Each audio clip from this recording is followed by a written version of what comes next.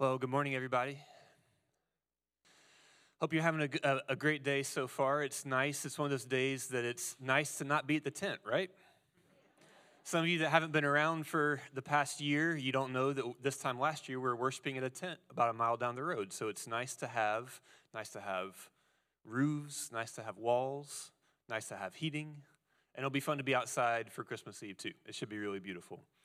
So this Christmas season, we have been talking about what Christmas means. And what we've said from the beginning is that Christmas is the story of God making a way to live together with his people. And we said last week that God, he doesn't give up and he doesn't settle, that he does whatever it takes, his never stopping, never giving up, unbreaking, always and forever love, right? Just like the Jesus Storybook Bible says. It's always working to be with us, and he's not just going to settle for some type of a absentee father type of relationship with us. He wants to snuggle up with us. He wants to go on a walk with us. He wants to play wrestle with us, right? So we've been saying Christmas is the story, or it's kind of the climax of, or not the climax, but one of the pinnacles of the story, because that comes later. One of the pinnacles of the story of God doing whatever it takes, whatever he has to do to live together with his people. And as you think about this past week, I see y'all are looking at the diagram on the screen. We started off this series by saying that in God's presence, Psalm 16:11 says, in God's presence there is fullness of joy, and at God's right hand there are pleasures forever. That the best experience in life, the most joyful experience in life, is when we can be together with God. And sometimes we'll get a little taste of that. You know, I really enjoyed the Hogan's testimony a second ago, and I think you can kind of see, you can see both the joy and the longing if you listen really carefully to what they were saying, right? On the one hand, when we're out in nature, when we look up at the stars, when we're enjoying a meal with a good friend, then we just have, we get a tiny little taste of what it's like to be together with our Father in heaven. On the other hand, we have this longing in our hearts. And like Carol was talking about, when we experience the death of a loved one, when holiday plans are ruined by COVID, when relationships are difficult, we experience that longing in our hearts that something's just not right. And what that is a longing to be with God in his place. And at the beginning of the story of the Bible, God's people experienced that in the Garden of Eden, right? But then we got kicked out because of our sin. And what we've been saying is that the Garden of Eden, you know, there's the old saying, you can take the humans out of the garden, but you can't take the garden out of the humans. Or you take the boy out of the country, but you can't take the country out of the boy. Have y'all heard that before? Well, same idea here. The Garden of Eden is deep in our DNA. And no matter how good it is, in our hearts, we have this longing for something more. And that's a longing to be together with God. And what we said is, if you look in Exodus, at Exodus 25, that God is, after generations and generations and generations of not being together, of visiting sometimes, but not living together with his people, in Exodus chapter 25, you can go ahead and put the tabernacle up there. We good? Yeah, so what God does in the tabernacle is God is once again making a way to live together with his people. And what we talked about last week is that in lots of different ways, everything from the orientation to the furniture, it's designed to remind the people of the Garden of Eden. You have the menorah, which is kind of like the tree of life. You have the orientation, the east and the west. And you have the cherubim that are guarding the presence of God, guarding the way, the tree of life, but then they open up to usher you into God's presence. Right? So the tabernacle is designed to remind us of the Garden of Eden. Well, let's look at Exodus chapter 40 this morning. If you have a Bible, we're not going to put up on the screen. Just go ahead and turn in your Bible to Exodus chapter 40. We're going to skip ahead a little bit. We've been in kind of around Exodus 25, 30, in that range. But today we're just going to take a quick peek at what happens at the end of the book of Exodus. So Exodus chapter 40. So this is the last chapter in Exodus. So we're going to see kind of how the story ends. This isn't the last message we have in Exodus, but it's reading what happens at the very end is going to help us understand what God is doing in the tabernacle. Okay, so Exodus chapter 40 and verse 16. So remember, God has given them the plans. He shows Moses on the mountain. He shows him this very specific blueprint of how the tabernacle needs to be designed. And he says, do this exactly as I have commanded you. Well, in chapter 40, verse 16, it says, this Moses did. What did he do? He did everything that God said. According to all that the Lord commanded him, so he did. In the first month, in the second year, on the first day of the month, the tabernacle was erected. Okay, so the tabernacle was set up. They did it.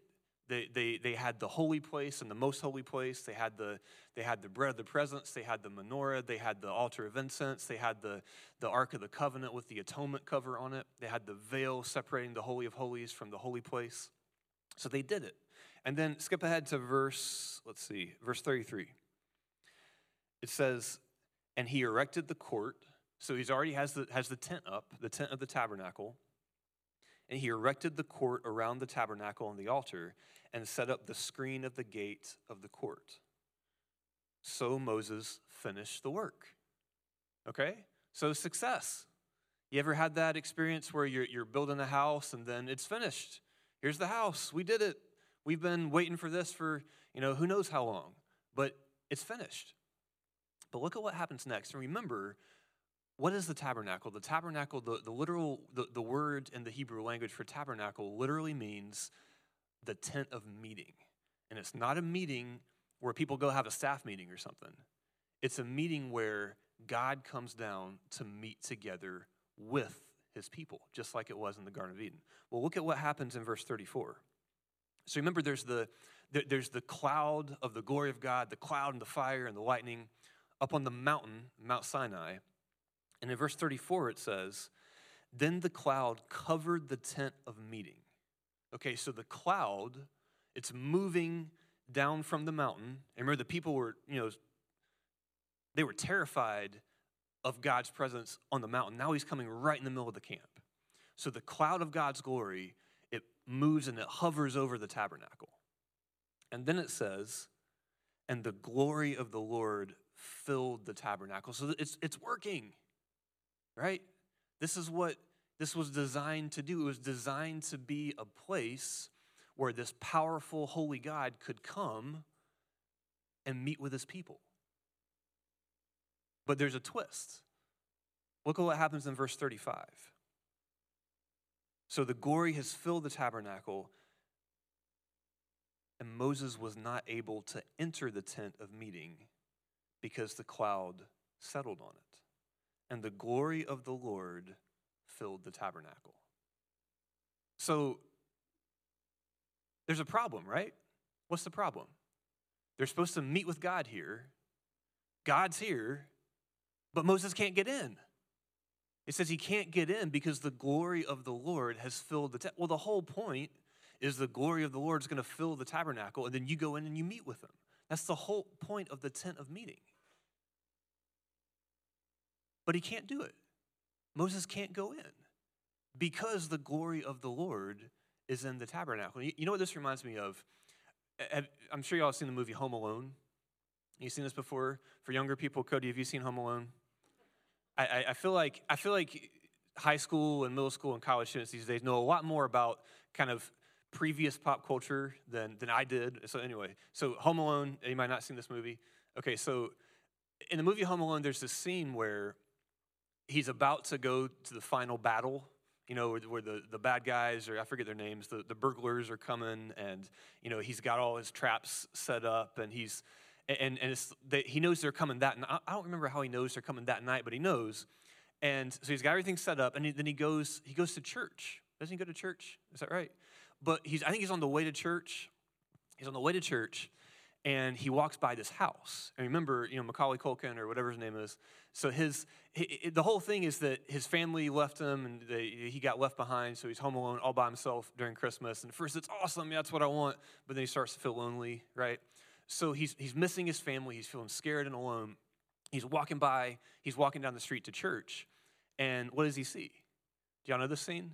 He looks through the window, he sees that he walks by this house, and he looks through the window, and he sees this family, grandparents and then parents and kids and nephews and cousins just running around, greeting each other, smiling, hugging each other, right? And the camera kind of cuts back and forth between that scene and then his face. And he's just he has this really kind of sad expression on his face. You know what I'm talking about? It's this idea that you can see what he is wanting is right in that house. He's literally on the other side of a window from it. He could literally go up to it and put his hand on the window and touch it. But he can't get in. He can't get in. And that's kind of the way, that's what this is supposed to make us feel right here. The thing that we've been longing for, that God's been working to do, it's right here. It's right inside that tent. It's right on the other side of that tent. But Moses can't get in. He can't get in. So the book of Exodus, it really ends with a question. And this is the question that we're supposed to be thinking, the question we're supposed to be asking. Well, what is that question? The question is, how can the sinful people get into the tent to be with their holy God? How can they get in?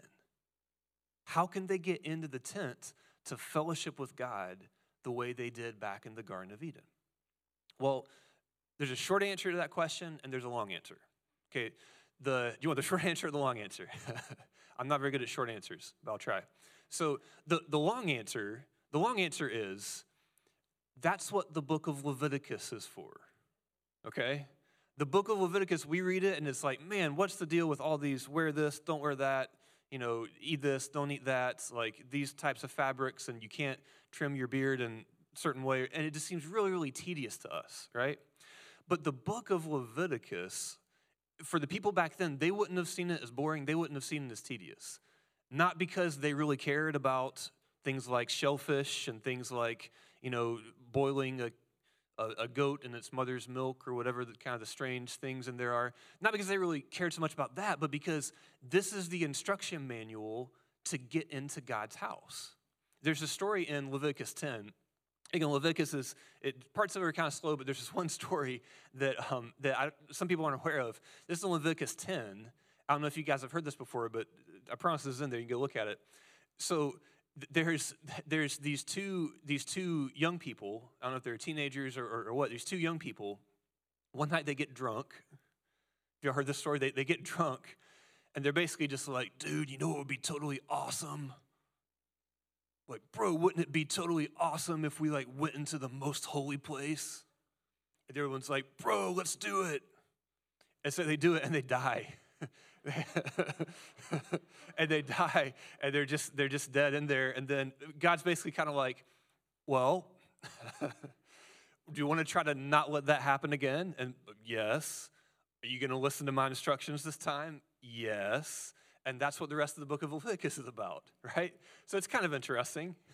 But the long answer is, that's what the book of Leviticus is about. How do the sinful people get into the tent without dying? All right? But the short answer, just to summarize, and this is what we're going to kind of spend the rest of our time talking about today.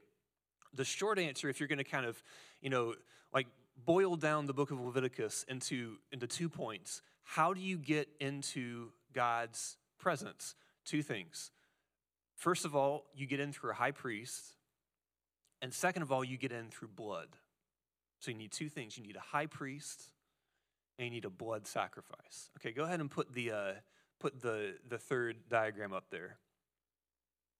Okay, can y'all see that? Okay, so this one's entitled "Returning to quotation marks Eden," because it's Eden, but it's kind of not Eden. And we'll talk about that in a second more. Okay, so turn with me in your Bibles to, while you're looking at that, turn with me in your Bibles to Hebrews chapter 9. Because Hebrews chapter 9 is it's addressing Jewish Christians who are having a crisis of faith. And the author of Hebrews he's talking about the tabernacle, and he's using the idea of the tabernacle to help these Jewish disciples of Jesus to understand who Jesus is and what the presence of Jesus means for our lives. So in Hebrews chapter 9, and we're going to be looking at verses 6 through 10. Hebrews chapter 9, verses 6 through 10. So in the first 5 verses before this, he basically describes the tabernacle. He says, they had the tent and the courtyard. And remember, you had within the courtyard, you had the altar of the sacrifices of burnt offerings, and you had the wash basin, then you had the holy place, then you had the most holy place, and you had the menorah, and you had the bread, and you had the altar of incense, and you had the atonement cover, right? So he goes through all these things like I just did. I could have read it, I guess, but I just said it. And then in verse 6, this is what he says. He says, these preparations having thus been made, well, which preparations? Well, the ones I just talked about, the ones we spent the last couple weeks talking about. These preparations having thus been made, the priests go regularly into the first section performing their ritual duties. So remember, you have the first section. If you're coming in through, towards the west, you first get the first section. And then you have the second section. The first section is the holy place, and the second section is the most holy place, right? So it says the priests perform their regular duties by going into the first section, by going into the holy place, okay? So a priest we talked about this summer, a priest is somebody who's designated by God to represent God on behalf of the people, and then also to represent the people on behalf of God. That's what a priest is, okay? Now, the priest here, what they would do when it talks about their daily ritual duties, okay? So if you're a priest, this is every day, okay, except for the Sabbath. This is your daily ritual. So they would come to the tabernacle courtyard. The first thing they would do is they would wash themselves. They wash their hands and they wash their feet to symbolize we're cleansing ourselves because God is holy. We're cleansing ourselves to come into his presence. Okay? The first thing they do is they wash their hands and they wash their feet. And then they make a sacrifice. They take a lamb, and twice a day, they do this every morning and then also every evening. So first thing in the morning, they get up, wash their hands and their feet. Then they take a lamb, and they sacrifice it on the altar of burnt offerings. They sacrifice the lamb, and then they go into the first section. They go into the holy place, and they tend to the lampstand. They change out the oil. They trim the wick. Every 7 days they exchange the bread of the presence. They will burn fresh incense on the altar of incense, and then they go home, they eat lunch, and then when it's evening time, they come back and they do the whole thing again. So every morning, every evening, those are the priestly duties. But the thing is, they're able to get into the holy place, the first section, but not the second section, not the most holy place. All right? So they're still not right in God's presence. Well, how do you get into the most holy place? Well, look with me in verse 7.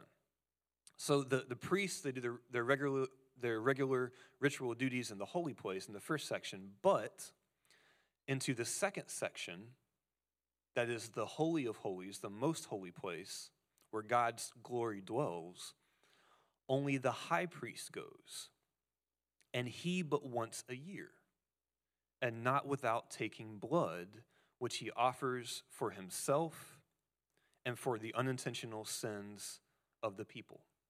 Okay, so once a year, there would be what they called the Day of Atonement. Yom Kippur. You might have heard this phrase before. Yom Kippur literally means the Day of Atonement.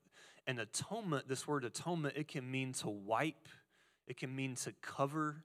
But the big idea behind atonement is God is wiping away his people's sins. He's covering over his people's sins. He's making a way for his people's sins to be dealt with so that they can live before him in his presence. So this is the Day of Atonement.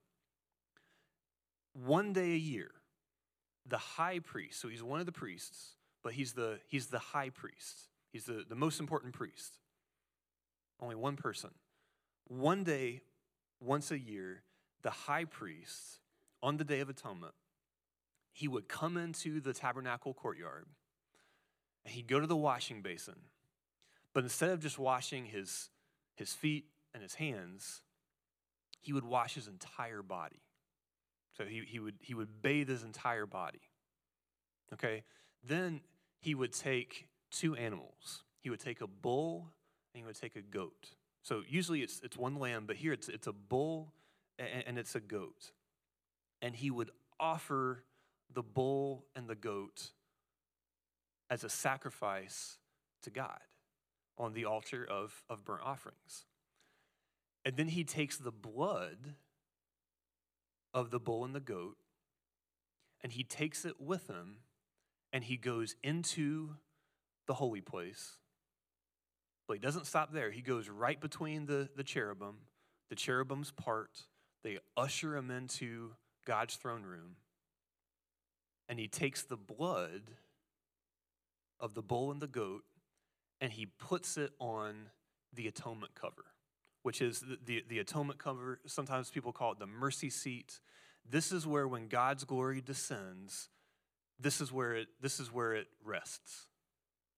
And so the high priest, once a year, he takes this blood from the bull and from the goat all the way into the most holy place. He offers it to God, and God sees that and forgives, or he deals with the sins of his people so he can continue to live with them. Okay, so this is the Day of Atonement. Now,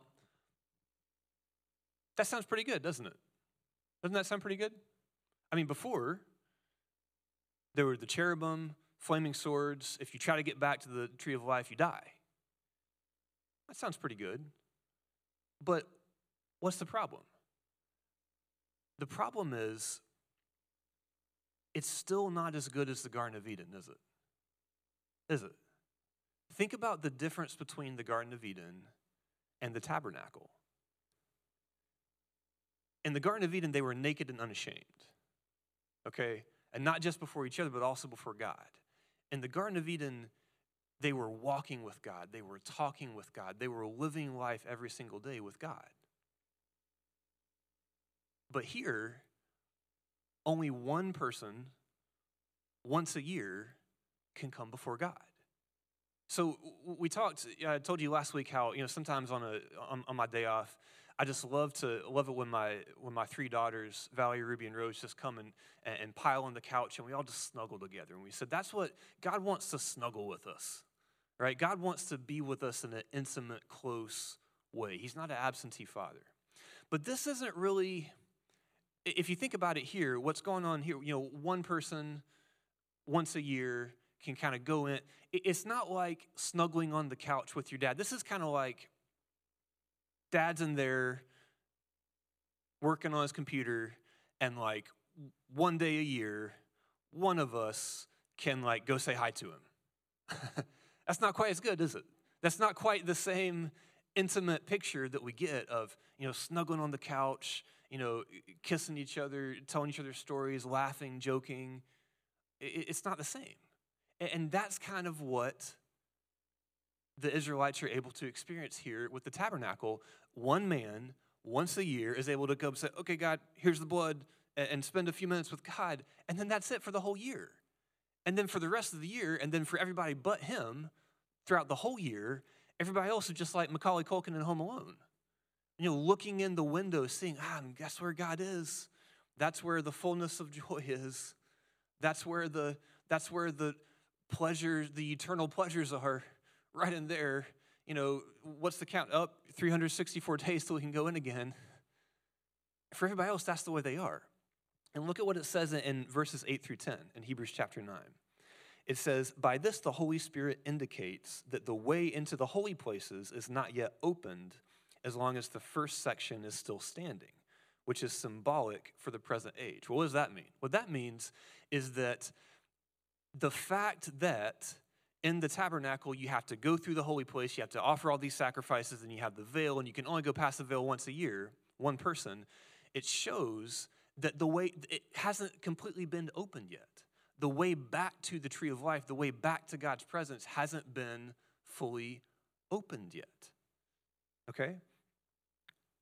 And then it says, according to this arrangement, gifts and sacrifices are offered that cannot perfect the conscience of the worshiper, but deal only with food and with drink and with various washings, regulations for the body, imposed until the time of Reformation. So they're offering these sacrifices. They're offering this lamb. They're offering this bull for their sins. But nobody's fooled by that. Everybody knows, that doesn't really deal with the guilt that they have. That doesn't really deal with the shame that's in their hearts. That doesn't really deal with the fear that they have when they think about the holy, powerful God and how sinful they are. That's not fooling anybody. Everybody knows this is just, it's not taking care of God's wrath for sins. It's just kind of delaying it. It can't perfect the consciences of the worshipers because it's only dealing with external things. If you look ahead in Hebrews chapter 10, verse 4, it says it a lot more clearly. It just flat out says, it says, for it is impossible for the blood of bulls and goats to take away sins. It's impossible. Okay? So we're left with this question. Back in the Garden of Eden, they had that intimate relationship with God. They're snuggle on the couch relationship with God. And now they have the, one of us can go say hi to Dad once a year relationship with God. It's still not good enough, is it? Well, how are they going to get back to the way it was back in the Garden of Eden? And that is a big question. That's a big question, isn't it? Because here they've done exactly what God has told them to do. They've gone through all the steps. They've painstakingly arranged this tent with all of the furniture and all of the layout exactly the way God has told them to. And he said, this is how I'm coming back to live with you. And all that gets them is one guy once a year goes in and says hi to God. They're making the sacrifice. They've got the high priest is all decked out. They've got the tabernacle is perfectly constructed. One guy once a year gets to spend a few minutes with God. So what are we going to do? And it leaves you with this question. Is it possible that there could be a better tabernacle? And you think that's impossible. I mean, this is just, we use all of the best stuff. And trust me, we did it exactly the way God said on the mountain. We didn't deviate at all. We didn't freestyle this at all. We did exactly the way God said on the mountain. There's no way. How could there be a better tabernacle than this? How could there be a better tabernacle than this? Or maybe we'd have a better high priest. Is it possible that we could have a better high priest than Aaron or than Moses? But then you think, no, I mean, if Moses can't get in, if the high priest Aaron, if he can, I mean, these are some righteous guys. These are some really good people. If all they can do is one guy once a year for a few minutes, how could you ever find, what would they have to be like to have a better high priest than Moses and Aaron? Or what about a better sacrifice? Remember we said, how do you get into God's presence? Through a high priest and through a blood sacrifice. I mean, they would pick the finest bull, the finest goat, the finest lamb, and offer these as sacrifices. And we know God's forbidden human sacrifice, right? So, I mean, what sacrifice could we possibly offer that's going to be more powerful than the blood of the bulls and the goats? Where would we ever be able to find a better tabernacle, a better high priest, or a better sacrifice? Well, as you think about these questions, you're starting to understand what Christmas is about, right? Because do we have a better tabernacle? Do we have a better high priest? Do we have a better sacrifice? Christmas is about, the answer to that question is, yes, we do. Yes, we do. And the reason Christmas is such a big deal, it's not just a cool story. It's not just, wow, virgin had a baby. That was crazy. He can do some miracles. Wow, great. That's not the point. The point is, 2,000 years ago, a better tabernacle came, a better high priest came, and a better sacrifice came. And they were all one person.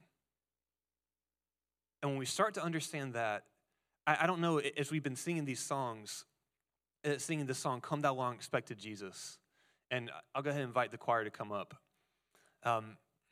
But for the past 3 weeks, we've been singing this song. It's this beautiful song, this beautiful hymn, Come Thou Long Expected Jesus. Why is Jesus so expected? Well, this is why. Okay, this is why. And as the choir is coming up, I just want to read the lyrics of this song and think about these. Think about Jesus and how Jesus is the answer to the question, how can sinful people once again snuggle with their heavenly Father on the couch? This is what it says. Come thou long expected Jesus, born to set thy people free. From our sins and fears release us. Let us find our rest in thee. Israel's strength and consolation, hope of all the earth thou art, dear desire of every nation, joy of every longing heart. God, thank you for not giving up on us. Thank you for coming. Thank you for not settling for one man, one day a year, spending a few minutes with you. God, I pray that you would help us all to experience the joy of your presence and the longing for what we're going to experience one day when we're back with you, just like it was in the Garden of Eden. I pray this in Jesus' name, amen.